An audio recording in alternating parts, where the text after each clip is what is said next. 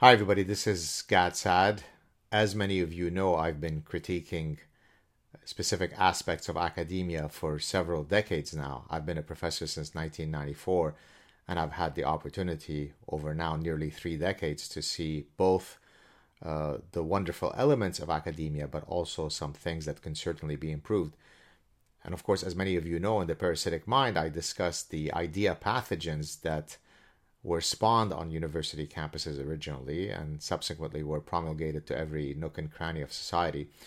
But I've also, in various settings, discussed other problems within academia, problems beyond just the wokeness that we are now all familiar with. So what I thought I would do today is discuss some of these problems. Incidentally, I'll be discussing some of these issues in my forthcoming book when I talk about intellectual variety seeking in one of the chapters. But in any case, I just put together a quick list, which I'll refer to here. So these are some of the issues. It's not an exhaustive list. Maybe at some point I'll put together, a definitive sort of exhaustive full list of the various distinct problems within academia. But I thought I would just share with you a few of, the important problems, again, beyond the idea pathogens that I discuss in the parasitic mind. So the first one that I wrote here is the nature of academic bureaucracies. I did a sad truth on this issue I think a couple of years ago, but it's worth repeating. The extent to which we are shackled just by the weight of bureaucracies is simply astonishing. A few years ago, when I still held a university-wide chaired professorship, I would have to fill out a progress report every 15 seconds because some unit somewhere in the university needed to have a progress report of what I had done. And so I would end up spending tons of my time filling out endless paperwork. Think about the paperwork you have to do when you have to clear ethics committees now. Again, not that ethics review boards are not important. Of course they are. You want to make sure that researchers behave in an ethical manner when designing their studies involving human and animal subjects.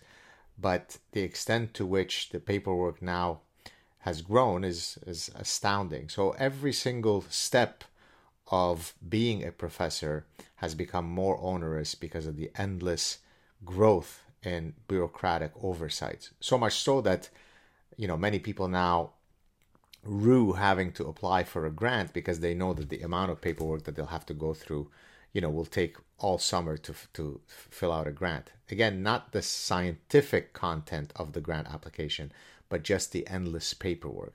So bureaucracies only grow. They only serve to reduce innovation and, rapid entrepreneurial projects. And so, in a sense, because of the weight of academic bureaucracies, it ends up being a place where, innovation goes to die. So bureaucracies are dreadful.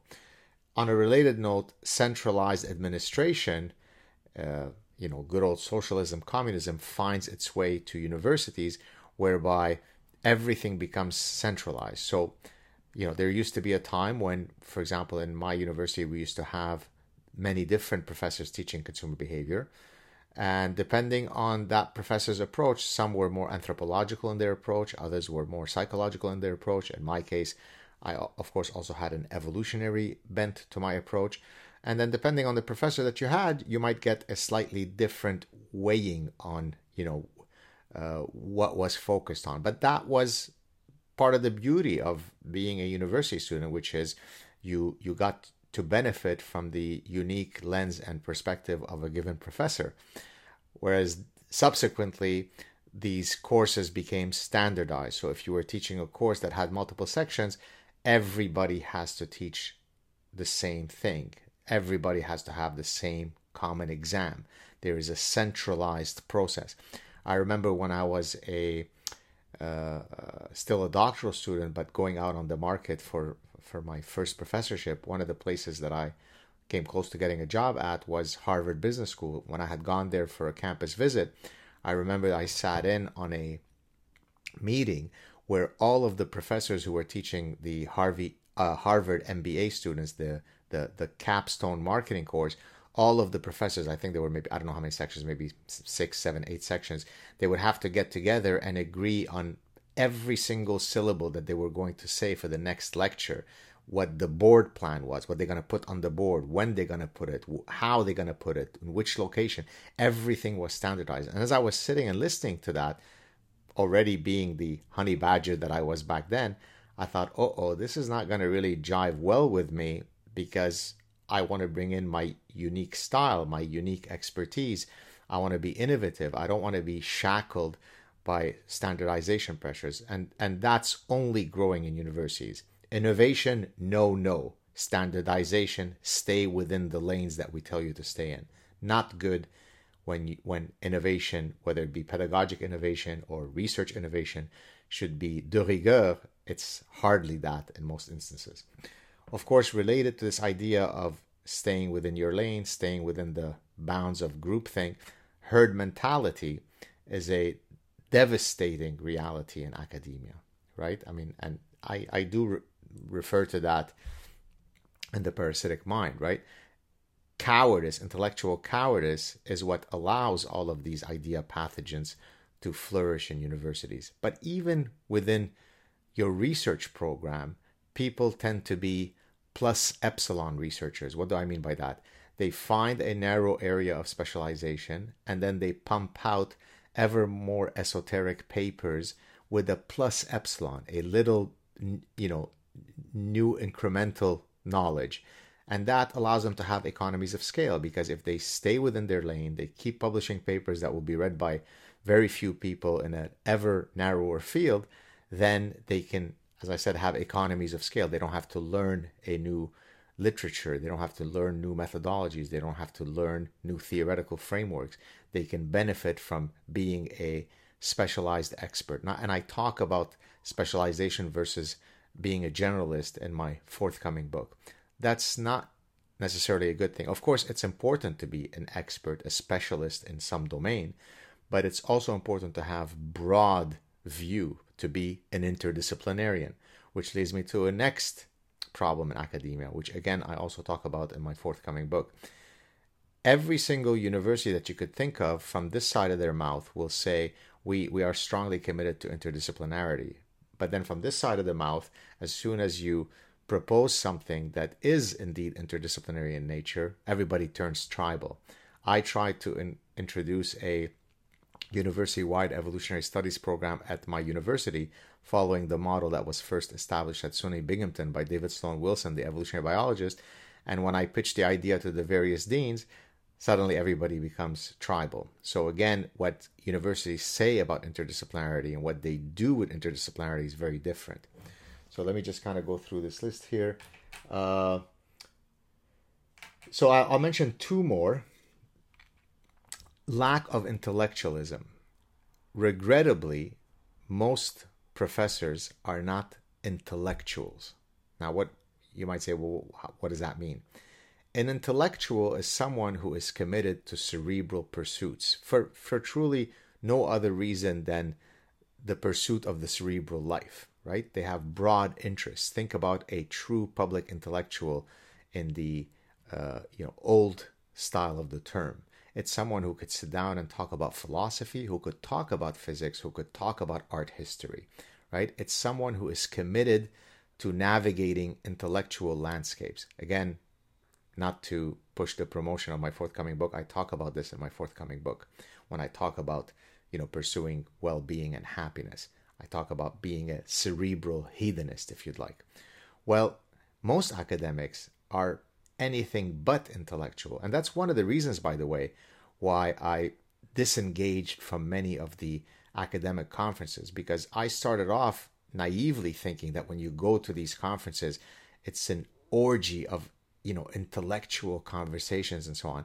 Whereas in most cases, it was posturing, it was signaling, it was, fake careerist pursuits. And I'm someone who's very authentic. I'm someone who doesn't play those games. And so I felt very uncomfortable in even being around folks who were doing that. And so while, being a professor has always been part of me. Being a professor is in my DNA. In my view, to be a true professor is to be intellectual, is to be willing to engage in endless conversations for no other purpose than to simply be navigating, as I said, these cerebral landscapes. Again, all of which I discuss in my forthcoming book. So related to the lack of intellectualism of most professors is regrettably so, a staunch commitment to careerism. So what do I mean by that? Most academics play the publication game. So they learn what the rules of the game are, and then they play along. So there are courses that I know of where they teach people not how to think as doctoral students, but how to position papers so that they could pass the reviewer process. I find that very offensive, because nature, the phenomena that you're studying, don't adhere to the fads of the day. You should apply moderation analysis, mediational analysis. These are statistical techniques. But that's exactly what students are taught. They taught recipes of how to play the game. And again, as a purist, I despise that. So in a lot of cases, I checked out of a lot of those things and said, no, I'm going to walk to my own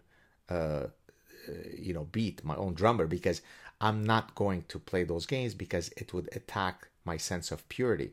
Of course, in some sense, that you bear a cost for doing that, because if you don't play the game, then people point to you as a, quote, troublemaker.